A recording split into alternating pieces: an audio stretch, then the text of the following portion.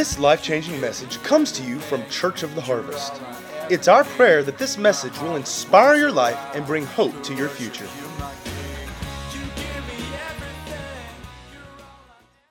How many of you have heard about some weird sickness going around? You might not have heard about it. I don't know. This little thing called the coronavirus. It's going around. Thank you for, I think somebody just said on the live stream they were home with flu-like symptoms. We thank you again for that. Thank you for staying home and joining with us online. We are certainly thankful. Guys, this thing has gotten a bit out of hand. It's gotten a bit out of control. You agree? It's, I think, unfortunately, obviously there's a real problem here, but I think, unfortunately, it's also being exploited by our media and our political campaigns, and it's being driven by fear. And so, I was just thinking yesterday, well, I've been thinking for days, what is the Christ follower to do? What are we to do as followers of Jesus? And so, so I just jotted down a few things and even wrote a prayer, and I want us just to go through this for just a minute before we get started into the message. But the first thing I put down was, don't submit to panic and fear. Don't submit to panic and fear. Guys, have y'all seen how fear has gripped our nation? It has gripped our nation. Fear has no place in the believer. Fear is the opposite of faith, and we have faith in our God. Fear is a lack of trust and faith in Him. We know that God hasn't given us a spirit of fear, but of power, love, and a sound mind. I just jotted down a few scriptures. I just looked up some of the many things the Bible says about fear. It says fear not so many times, but Isaiah 35 verse 4 says, say unto those with fearful hearts. There's many out there fearful hearts right now, isn't there?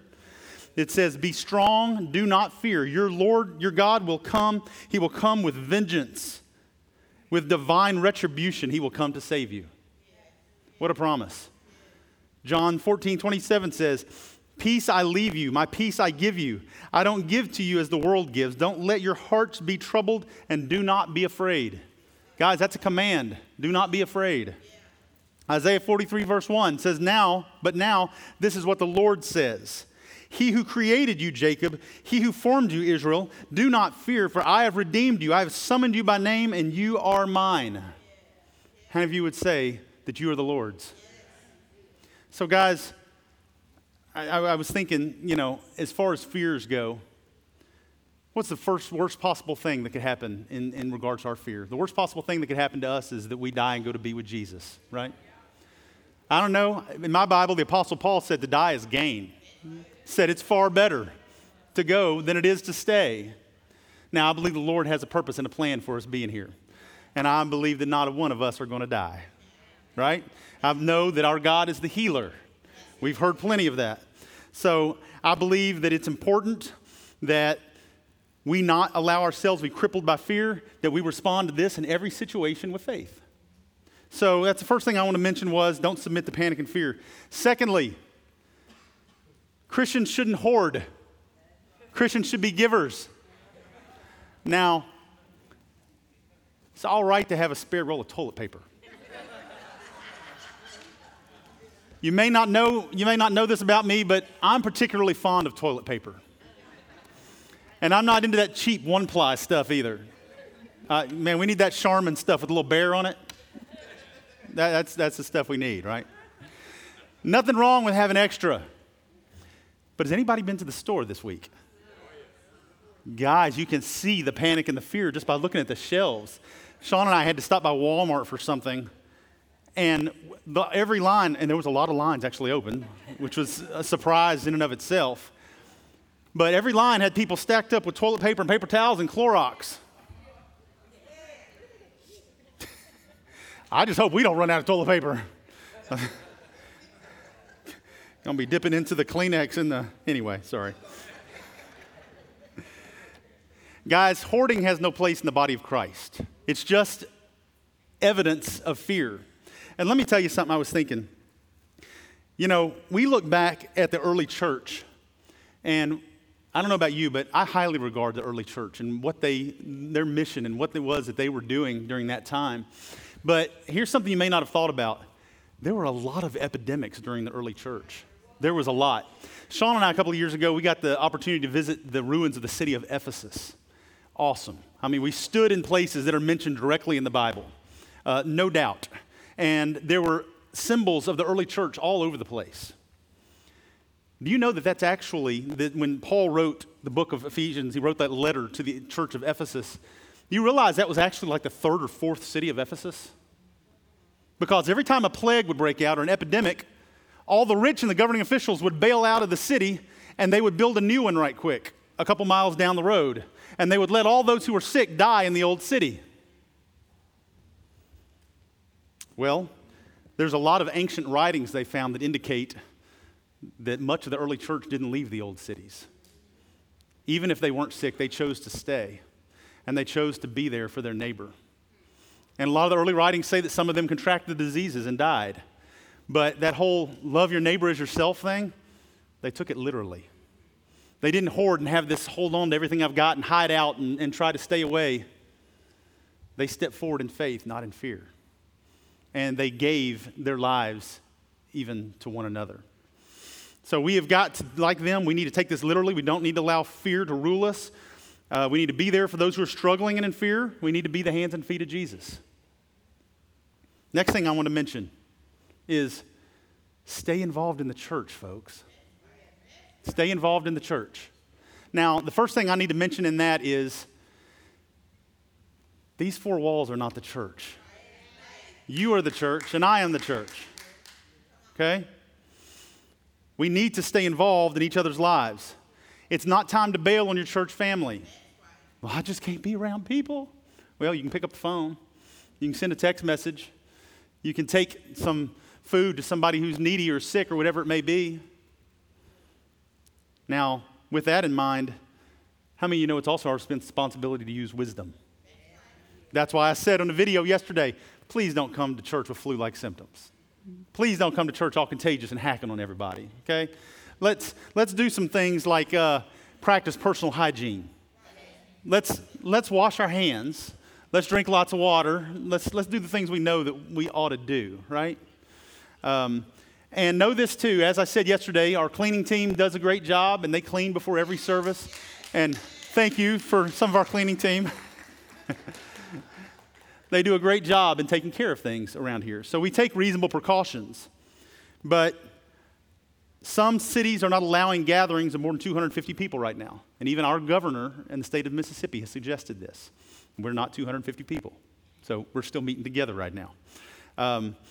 And, you know, we're going to continue to be there for those in need. We're going to continue to be there for our church family. And it's very important that we remain the church, that we don't bail out on our responsibilities before God because we're afraid of some disease or epidemic or what are they calling it? Pandemic, right? The last thing I want to mention was pray.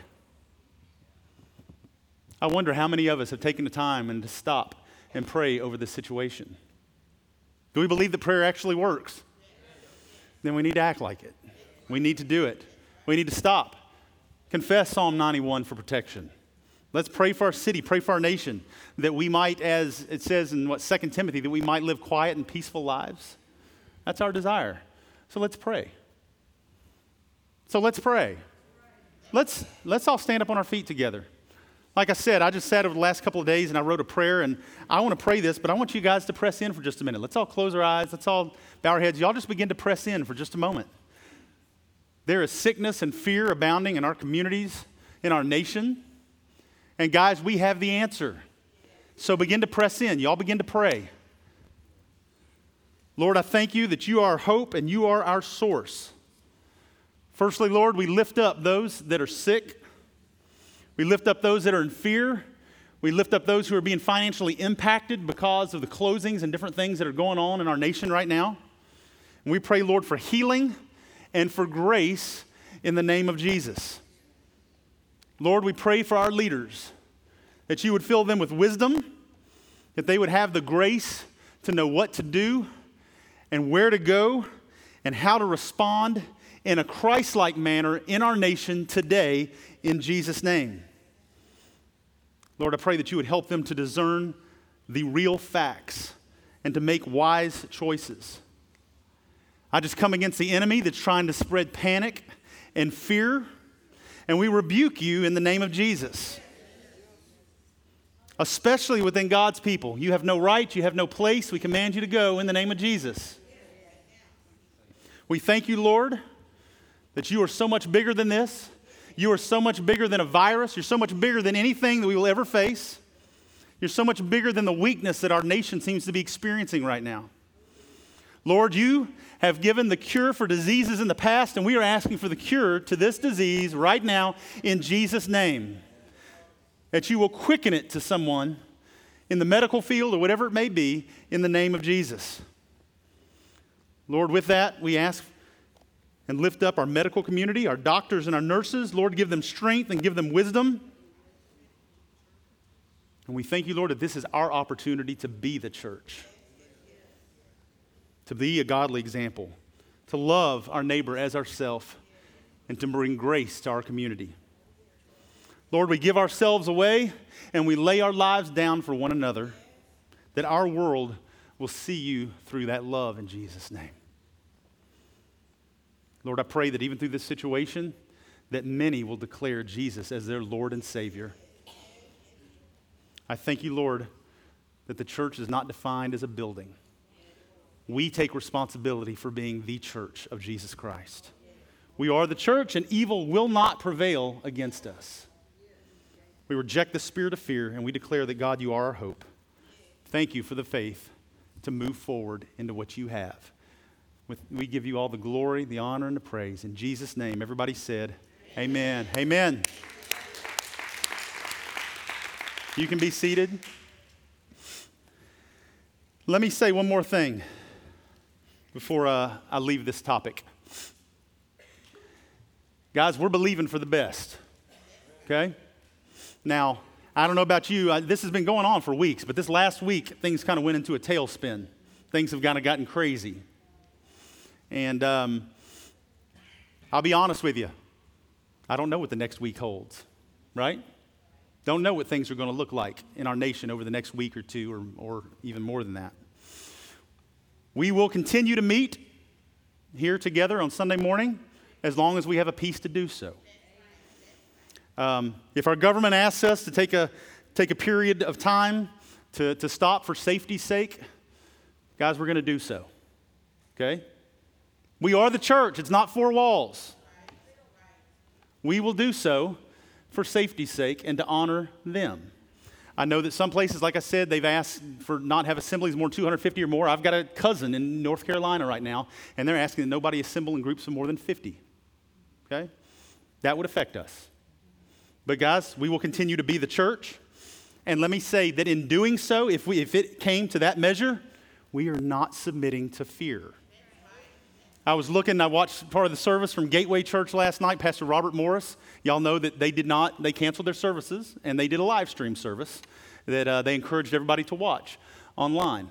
They were not submitted to fear, but I've seen him catch some flack for that. People who said, no, they're just not stepping out in faith. Guys, there's a place where you use wisdom, and we've got to trust our medical community at some point. And we have got to step forth and say, you know what, we don't want to contribute to the problem. And let me say something I heard Robert Morris say. One more death is too many. One more death is too many. So just be ready. Guys, we're going to step forward in faith and wisdom, and we're going to be led by the Spirit.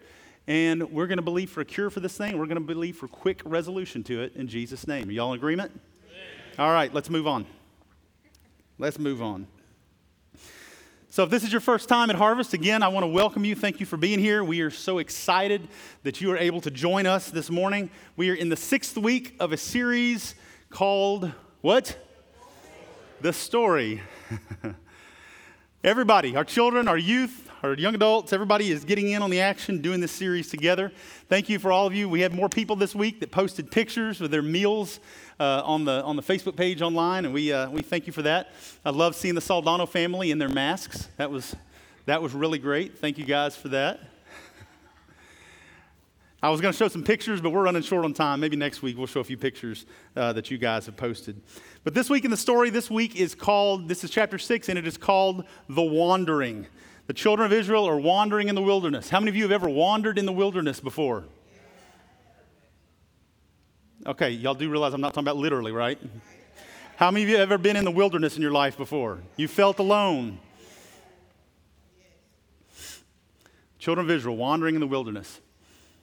How many of you love a good road trip? Good road trip. It all depends as far as I'm concerned. I've done a lot of youth group road trips. How many of you have ever been in a van full of teenage boys? They're playing games like Name That Smell. I'd rather bail out on that one. I always chose to drive the girls rather than the guys. I tell you what. How many of you have ever experienced an adventure on a road trip? Something happens. Gosh, I remember the youth trip one time when we had a flat tire on the side of the road on the way to Youth America. We had just got new tires put on, went under there to get the spare, and the spare was gone. We had the new tires put on. I told them to check the spare. Well, they took it out and didn't put it back. That's great being on the interstate near Ozark, Arkansas, middle of nowhere with a flat tire and it's 90-some degrees outside. Lord, have mercy. How many of you love traveling with a carload of kids? How about kids in diapers?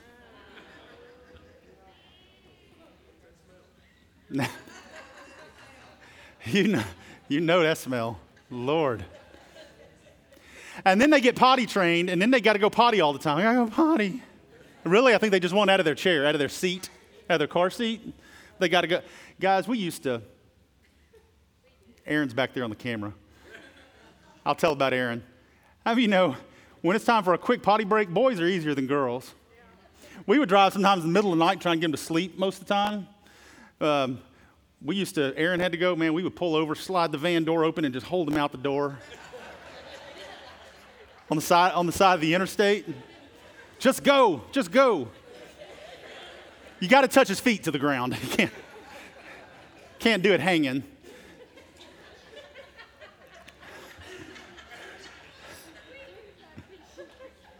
Oh, we did that this year? I don't remember that. Oh, yeah. I vaguely remember that. Of course, the kids get older, and then they tend to argue, you're on my side, or I'm hungry, I'm thirsty, or what's the famous words? Are we there yet? Now, how many of you know that you can get in trouble on the road if you don't follow the rules?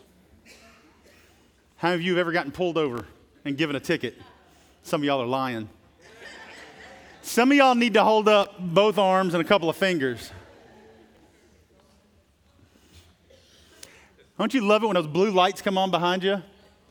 What about the times when the blue lights come on behind you and you look down and you're like, I'm speeding, and your heart sinks and you just start to pull over and then they zip by you and get somebody else. You're like, whew. Man. Gosh. Guys, in my first 5 years driving, I got more tickets. I don't know why they let me keep driving. It was ridiculous. And I wasn't one of these people that got warning. You ever met the person who's like, yeah, I've gotten 3 speeding tickets in my life, but I always get a warning. You're like, what is a warning? Do they even really do that? I don't even know what a warning is. Guys, Sean and I, our first youth pastor, we were pastoring a little church in Arlington, Texas, youth pastoring, and I was late for church one morning. I left Christ for the Nations campus, and man, I was flying. And man, I got pulled over in sight of the church on Sunday morning. Church members driving by with an officer at the door. Guys, that's the worst. It's bad. I also didn't know that if you have a commercial driver's license, you get too many tickets within a certain period of time, they take your license. I found that out. Just so you know. I did. I lost my license one time for 3 months. With that said, I decided that I've given the state enough of my money, and I will leave that to you guys now. I haven't gotten a ticket in years. But you can get in trouble if you don't follow the rules when you're on the road, right? Today we're in chapter 6 of the story. The children of Israel are on a road trip. And on this trip, they gripe, and they complain, and they whine, and they get themselves in trouble, don't they? And this road trip began all the way back with Father Abraham. Let's put the timeline up on the screen real quick. How many of you remember the timeline? It really began all the way back with Abraham. Now we're right between Moses and Joshua. Now God promised Abraham that his offspring would one day inherit the land of Canaan, the land flowing with milk and honey. And now, 645 years later, Moses is the one leading this trip. And they're following him. And they've come out of Egypt, and they've come out of slavery. They've come across the Red Sea. They've crossed the desert of Sinai, and they've come to a city called Kadesh Barnea. And anybody got their copy of the story on them?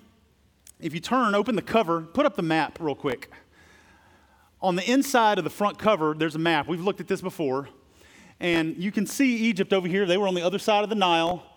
And they've come across Egypt. They've come across the desert of Sinai. And they've come to the city of Kadesh Barnea. Everybody see it? So they've come to Kadesh Barnea. They've been on this road trip. And instead of 3 or 4 kids in the back seat, they've got 1 to 3 million people. Can you only imagine what that had to have been like? 1 to 3 million people. And they're griping and complaining. I'm hungry. I'm thirsty. Or what's the famous words? Are we there yet? Well, guys, here's the reality. Once they arrived at Kadesh Barnea, they were pretty much there. You see, the land of Canaan is everything directly north of the city. So when they said, are we there yet? Moses said, yeah, we're pretty much there. And that's where we find ourselves in today's chapter. They were right on the verge of the promised land. And then God speaks to Moses. And we're going to read from Numbers today from chapter 13 and 14 if you have your Bible. If not, you can follow along in the note sheet in your service guide. You can follow along on the YouVersion Bible app, or you can follow along on the screen. Numbers chapter 13, verses 1 and 2. And the Lord said to Moses, now here they are at Kadesh Barnea, send some men to explore the land of Canaan, which I am giving to the Israelites. From each ancestral tribe, send one of its leaders. So remember, there's 12 tribes of Israel, right? These are the descendants of the son of Jacob, who would later be known as what? Israel. And so God tells Moses, he says, hang tight in Kadesh Barnea, hang there with the people, but send one leader from each of the tribes to explore the land that I'm giving you so that you know what to expect. So if we go on down to verse 25, Numbers 13, verse 25, we're going to read this, 25 to verse 33. Hang with me for a minute.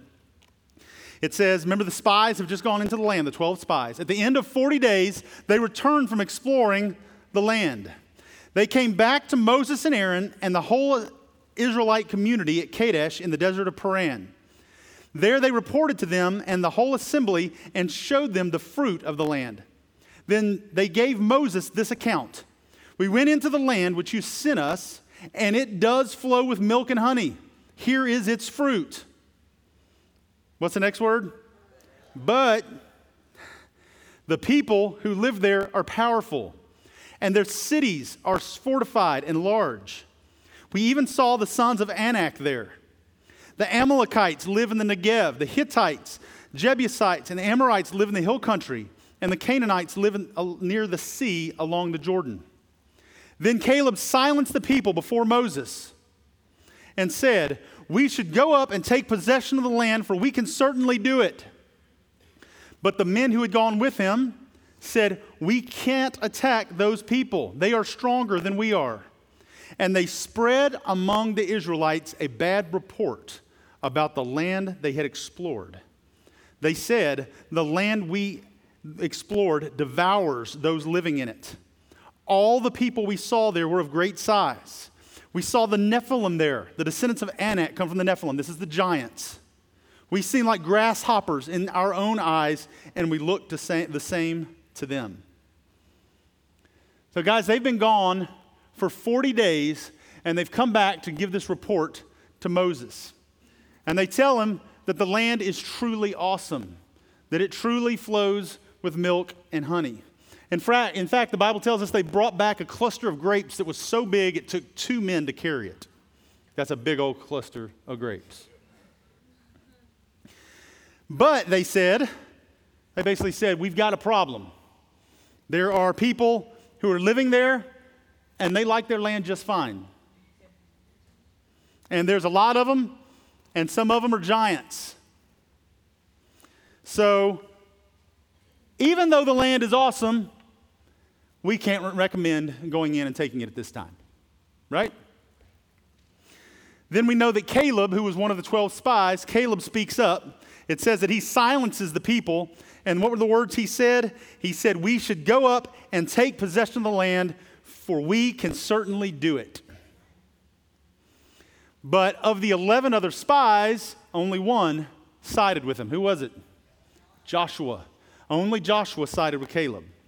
The other 10 men said, there is no way we can pull this off. It's not safe. And it goes so far as to say that they began spreading a bad report amongst the people of Israel. They began spreading this stuff among the people, planting little seeds of doubt everywhere. So, the next thing that happens is we find that Moses and Aaron, it says that they fall face down on the ground. And it says that Joshua and Caleb tore their clothes in frustration.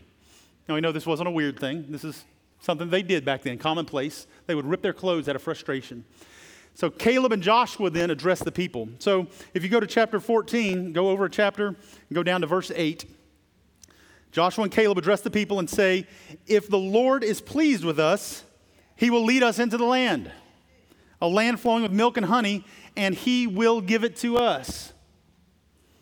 Only do not rebel against the Lord, and do not be afraid of the people of the land, because we will devour them. Remember, the other spies just said the land devours us. Joshua and Caleb said, we will devour them. Their protection is gone, but the Lord is with us. Don't be afraid of them. Now, you know what I got thinking in this? Moses had given up everything for these people. He was 80 years old when he gave up his life to go back to Egypt. And he delivers the people out of slavery. He gets them across the Red Sea. He takes them across the desert. He obeys God and brings them the law. And now he's begging them to keep moving forward into what God has called them to. And how do they respond? Look at verse 10, next verse. But the whole assembly talked about stoning them. Now look, they're ready to kill Moses, Aaron, Joshua, and Caleb. That's them pretty loud and clear saying, we're not going, right? That's a pretty clear indication their decision is no, we're not doing it. And let me tell you, this is where Israel made their wrong turn. This is where things changed. God told them, put the map back up on the screen real quick. They've come across from Egypt. They've come across here, heading east. And God tells them at Kadesh Barnea that they're to take a left and go north. Instead, they took a right. How many of you have ever taken a right when God said take a left? This is where the nation of Israel decided not to trust God's strength over the strength of the giants in Canaan. And everything began to change.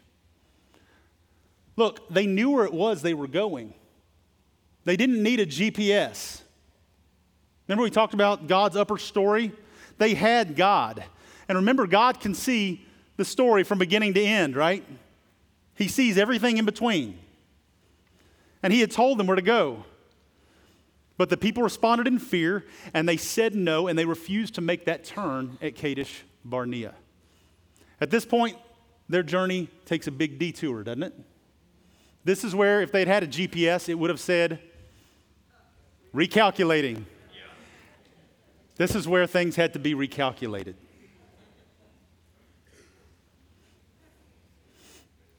Because of their lack of trust in God, the children of Israel would not take a left at Kadesh Barnea.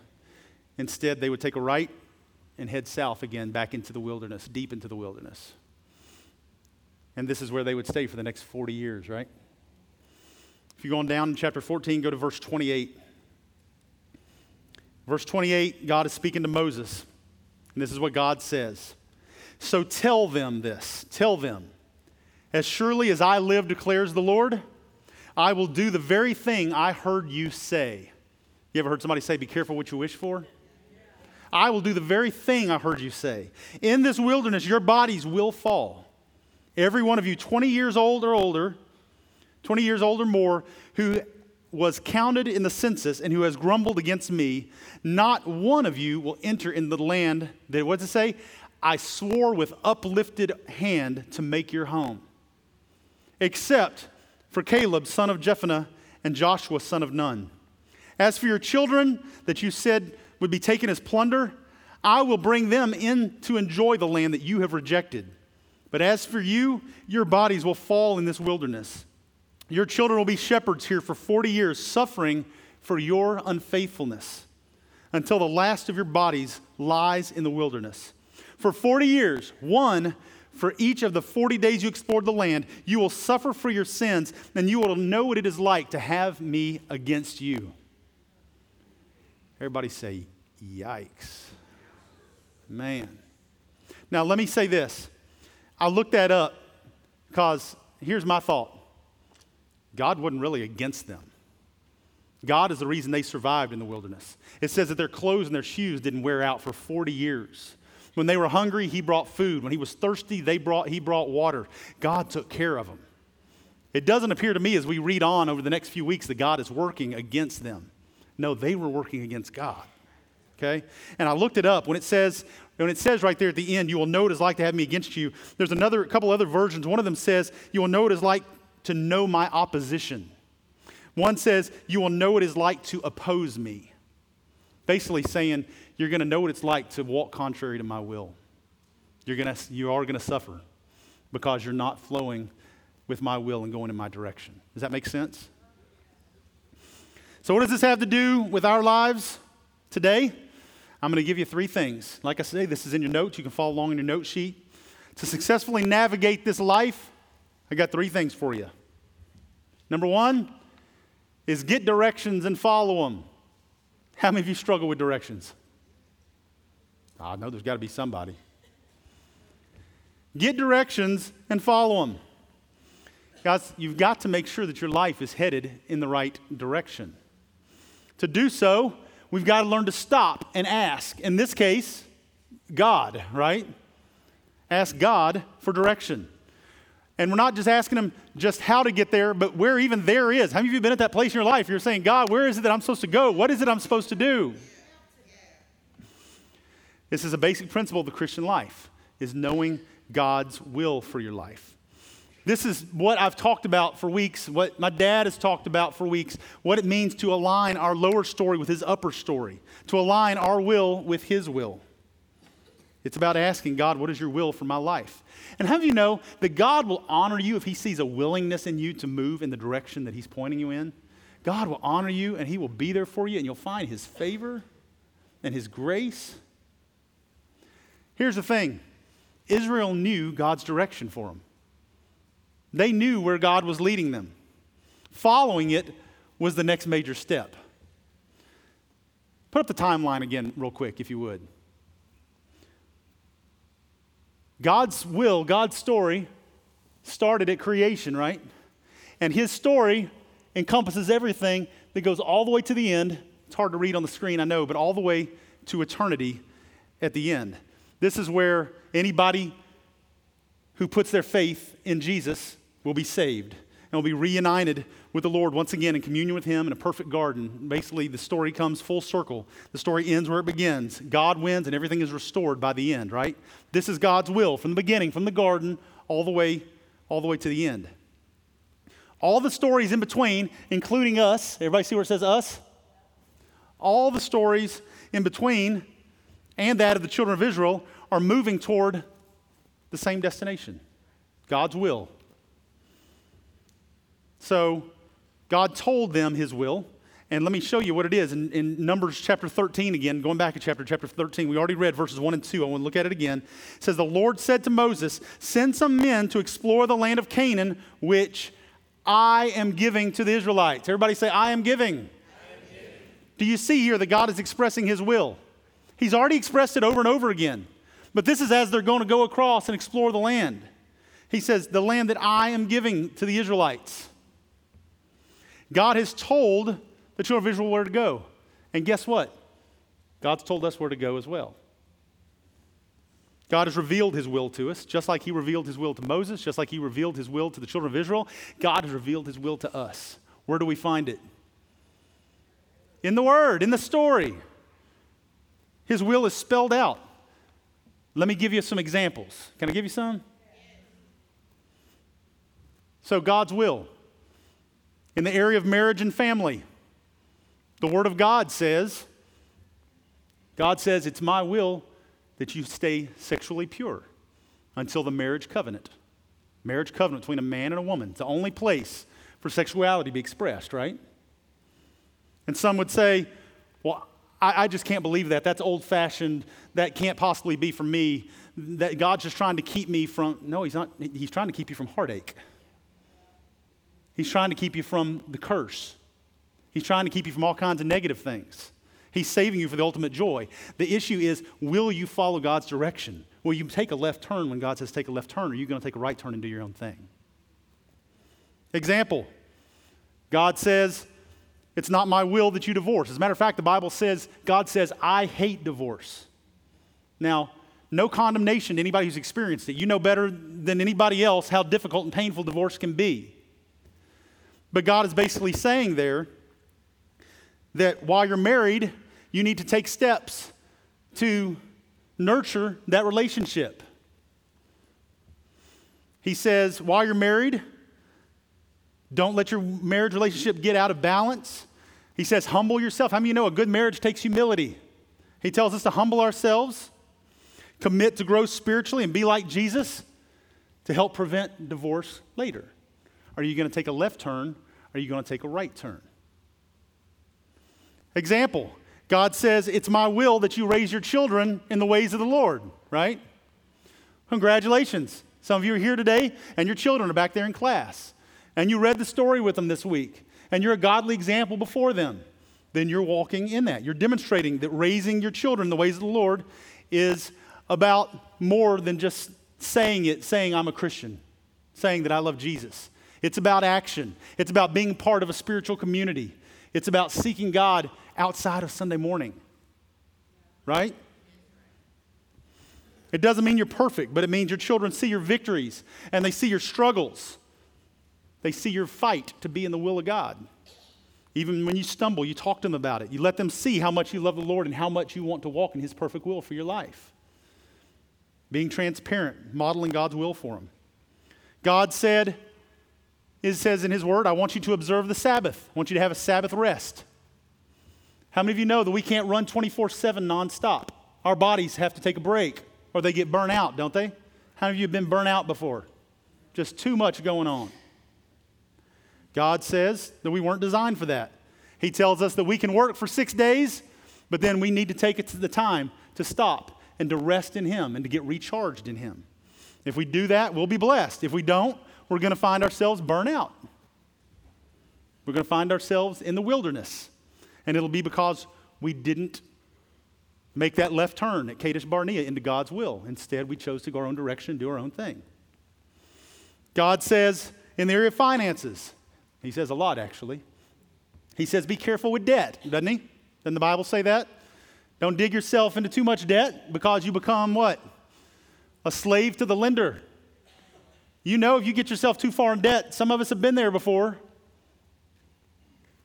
You're a slave to the lender. You're in Egypt with as far as your finances go, like the children of Israel, right? Secondly, God said, I want you to be satisfied with me, not with things. If we're satisfied with the Lord and not with stuff, we won't be tempted to go into debt to get things that don't satisfy, right? Thirdly, God said, I want the first fruits of everything that I've given you. Every cent that you make, everything that you have, I want you to give the first portion back to me. That is my will. Do you want to be in the wilderness in your finances, or do you want to be in the promised land in your finances? Is this making sense? Am I making a point? When we fail to turn at Kadesh Barnea, like the children of Israel did, then we put ourselves in danger of wandering unnecessarily in the wilderness. I don't know about you, but I don't want to wander unnecessarily in the wilderness. I don't want to waste my years in the desert. Now, how many of you know that sometimes as we pursue God's will, we have to walk through a wilderness period in our life? Jesus walked in the wilderness, didn't he? For a period of time. But in doing so, we learn to trust him. But if it's not God's will for me to be there, I don't want to be there for 1 minute. I want to spend my life in the land flowing with milk and honey. So that's the first thing I want to mention was get directions and follow them. Second thing, if we want to successfully navigate this life, I talked about this when we first started, we have to reject fear. Number 2, reject fear. Guys, Israel knew the will of God. So why didn't they go in? Because they were afraid, right? They were afraid. It was fear that kept them from heading north. There were giants in the land. And they couldn't see from their lower story perspective, right? They couldn't see how they could possibly overcome the giants in their own strength. So they made the decision to stay in the wilderness instead. Here's the principle, and this is on your note sheet. If it is God's will, he will make a way. Joshua and Caleb said it. If God is with us, if God is for us, he will make a way. God clearly had told them, I'm giving this to you. He basically said, if you'll just head there, I'll take care of the rest. Instead, they chose to submit themselves to fear. Remember they said, Joshua and Caleb said in chapter 14, verse 9, he said, and do not be afraid of the people of the land because we will devour them. Their protection is gone, but the Lord is with us. Guys, God is bigger than any giant that you will ever face. He will devour them if you'll just move forward in the direction that he's pointing in. The cross has the final word. It's bigger than any problem. When we respond in fear, we're declaring that the problem is bigger than our God is. You see the issue? When we respond in fear toward the coronavirus, we're declaring that it's bigger than our God is. So back to the area of giving for a minute. You might say, well, I'm on a tight budget. I live paycheck to paycheck. There's just nothing left after I pay all the bills. I'm afraid that if I gave any money away, I'm afraid that everything would fall apart. It's just not wisdom. I just can't do that. Well, here's what God says. God says, I don't want your leftovers anyway. God says, I want the first. He says, I want the cut before you pay the bills. The world looks at that and says, that's crazy. That's nuts. It makes no earthly sense. And guys, you're standing at the border at Kadesh Barnea, trying to make a decision whether to go left or right. God's pointing you to the left. And you're saying, it makes no sense. And he's saying, take a left. Take a left. See, God says, he goes so far into this as saying, you can even test me in this. Test me, try me. We're not in any other area, walk of life are we allowed to test God. But right here is the one area where God says, test me in it. God says, test me and see if I won't open the floodgates of heaven and pour out blessing unto you. Did anyone want to see God open up the floodgates of heaven on your behalf? I sure do. Then you got to turn left at Kadesh Barnea and step into his will and give him the first cut of what comes in. Return to him, right? Fear will keep you from your promised land. Fear will keep you from accomplishing God's will for your life. It'll rob you of your purpose. So what I tell you, get directions and follow them. Number 2, reject fear. And number 3, remember those on the road trip with you. Remember those on the trip with you. You remember when God laid down the consequences for their failure moving into the land? And he said in chapter 14, verse 33, he said, your children will be shepherds here for 40 years, suffering for your unfaithfulness. Guys, was it the children's fault? Not at all. But how many of you know that sometimes our children do suffer because of our decisions? And here's the thing. The children had already been through a lot. These children that were alive during this time, most of them were born into slavery in Egypt. It had only been like a year since God had delivered them from slavery. They knew what it was like to be born into slavery in Egypt. They had been raised in it. And now they had lived for a year in the desert, in the wilderness. They were nomads. And here they were at a point where they were literally days or months away from living in their own land, in their own houses, in safety. If their parents had just made the decision to follow God's will and take a left and head north at Kadesh Barnea. The children could have been there. It would have been all over with. This was God's provision for them. But because the parents said no to going in God's direction, the children would spend the rest of their childhood and much of their adulthood in the wilderness. It's tough, isn't it? Guys, our problems, our decisions don't just affect us. They affect those around us.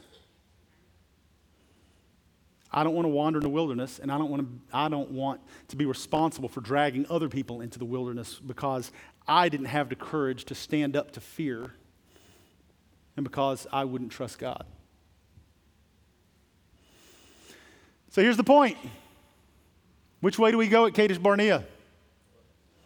Take that left and head north into God's perfect will.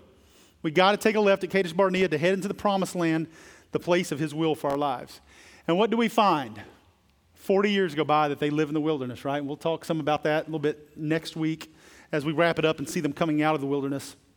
But 40 years later, we see the grace of God. God's not against them. God's totally for them. And he's going to accomplish his will in their lives. They find themselves, all those that are 20 years and older have died in the wilderness. And he's now giving their grown children the opportunity to decide for themselves what they will do. They find themselves back at Kadesh Barnea. Not literally. It was their own Kadesh Barnea. In actuality, they were sitting at the edge of the Jordan River, right, looking across to Jericho. And they had to make a decision what they were going to do, right? We know that it was time for them to take another left turn and head across the river and take Jericho and go into the promised land. But we know that Moses had passed away in the wilderness, and who's in charge now? Joshua's in charge now. The last time under the leadership of Moses, they had sent in 20 spies to explore the land, and 2 came back saying that we can certainly do this, being Joshua and Caleb. But now it's Joshua's turn to lead. How many spies does he send in? 2. He sends in 2 spies to explore the land. And they came back, and they offered a very different report. Actually, it was similar in some ways. They came back and said, the land is still awesome. The land is certainly flowing with milk and honey. There's more people now than there were 40 years ago. The giants are probably bigger than what our parents said they were. But they didn't end there. They said, God will certainly do it for us.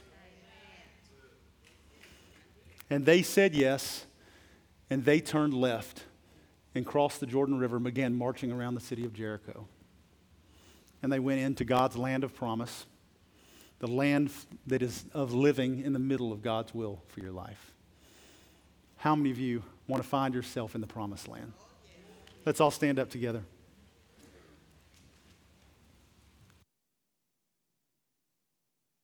Guys, this is how I want to live.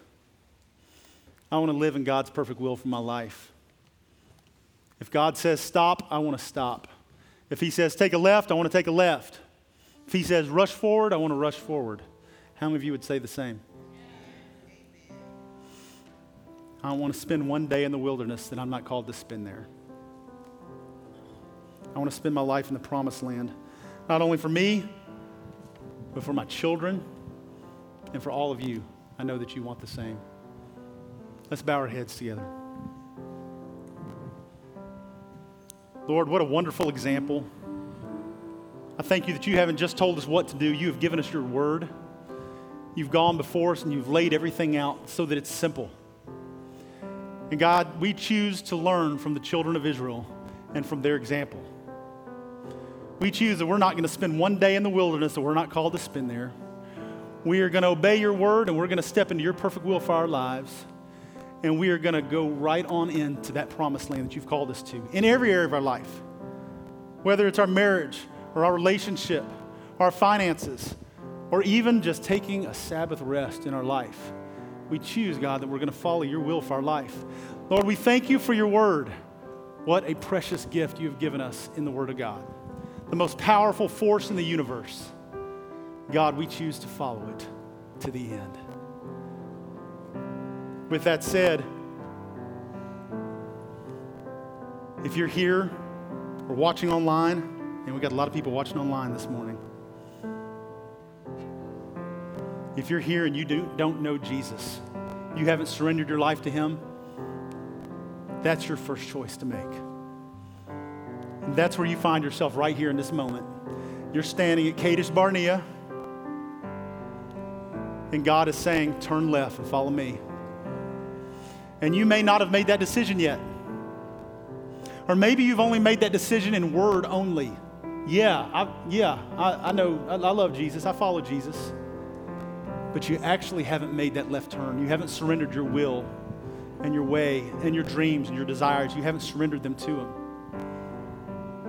Then that's your Kadesh Barnea today. I plead with you, make a left turn. You've got a God standing there that loves you so much that he gave his only son as a perfect lamb to die in your place, to pay the price for your sin and your guilt and your shame and your sickness and your disease and all those other foul things that have no place in God's people. God sent his son to lay down his life for you.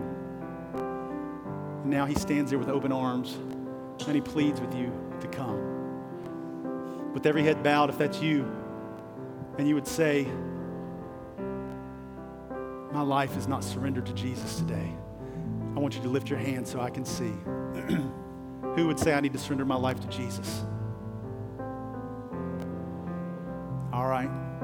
You may be watching online. If that's you, I just ask you to join in with us. We're going to pray a simple prayer. And the Bible says that if you mean it with all your heart, look, it can't just be words. This is an act of your will. You're turning away from your sin. You're repenting and turning away from your sin and choosing that you're going to follow him all the days of your life. If you really mean it with all your heart, the Bible says that all things become new. The old passes away, that you become a new creation. God doesn't just give your spirit a makeover. He gets your dirty, dead spirit, and he gives you a brand new one full of life and passion and love for him. When you surrender your life to him, you can know that you've got the creator of the universe walking with you through thick and thin, through the good times, through the bad times,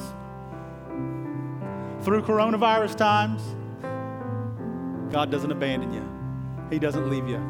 He is faithful to the end. Let's pray together. Heavenly Father, I thank you for Jesus, my spotless lamb that you gave for me. I thank you, Jesus, for laying down your life on my behalf. So today, I repent of my sin. I repent for living my life according to my will.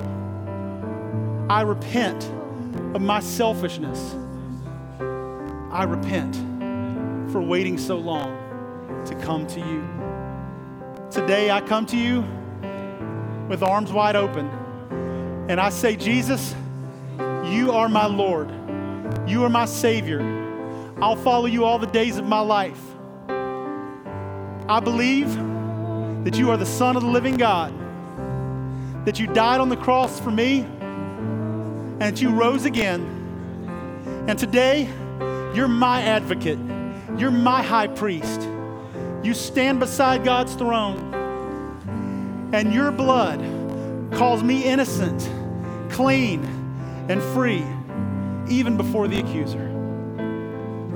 Holy Spirit, fill me and empower me to be everything you've called me to be, and know that I will follow you all the days of my life. In Jesus' name, amen. Y'all give the Lord a hand this morning.